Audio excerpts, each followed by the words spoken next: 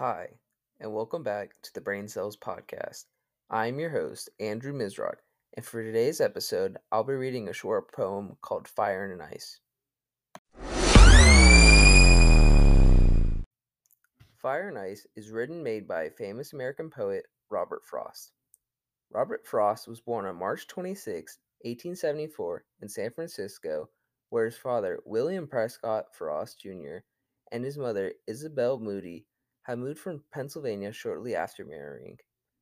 After the death of his father from tuberculosis, when Frost was 11 years old, he moved with his mother and younger sister, Jeannie, to Lawrence, Massachusetts.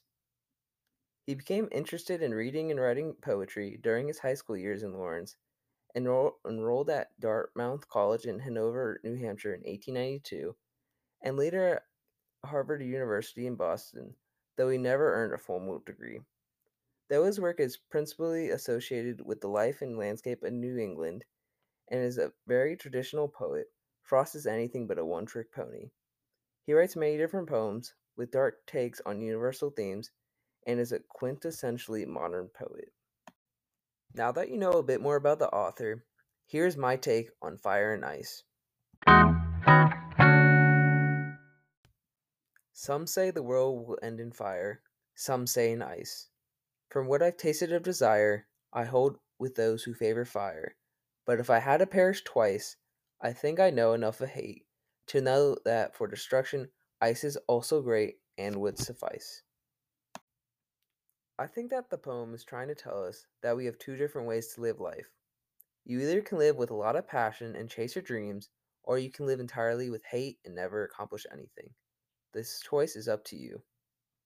This poem spoke to me because of its darkness and how easy it was to understand.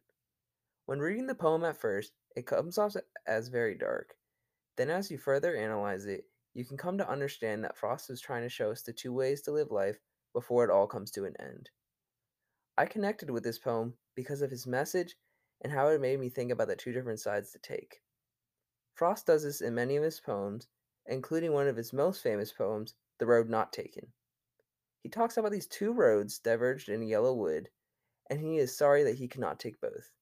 He ends up taking the road that was less traveled and paved his own way in life. Frost constantly makes his readers puzzled and forced to make a difficult decision. This is why I thoroughly enjoy reading poems of Robert Frost. That's all the time I have for today's episode, and see you next time on the Brain Cells Podcast.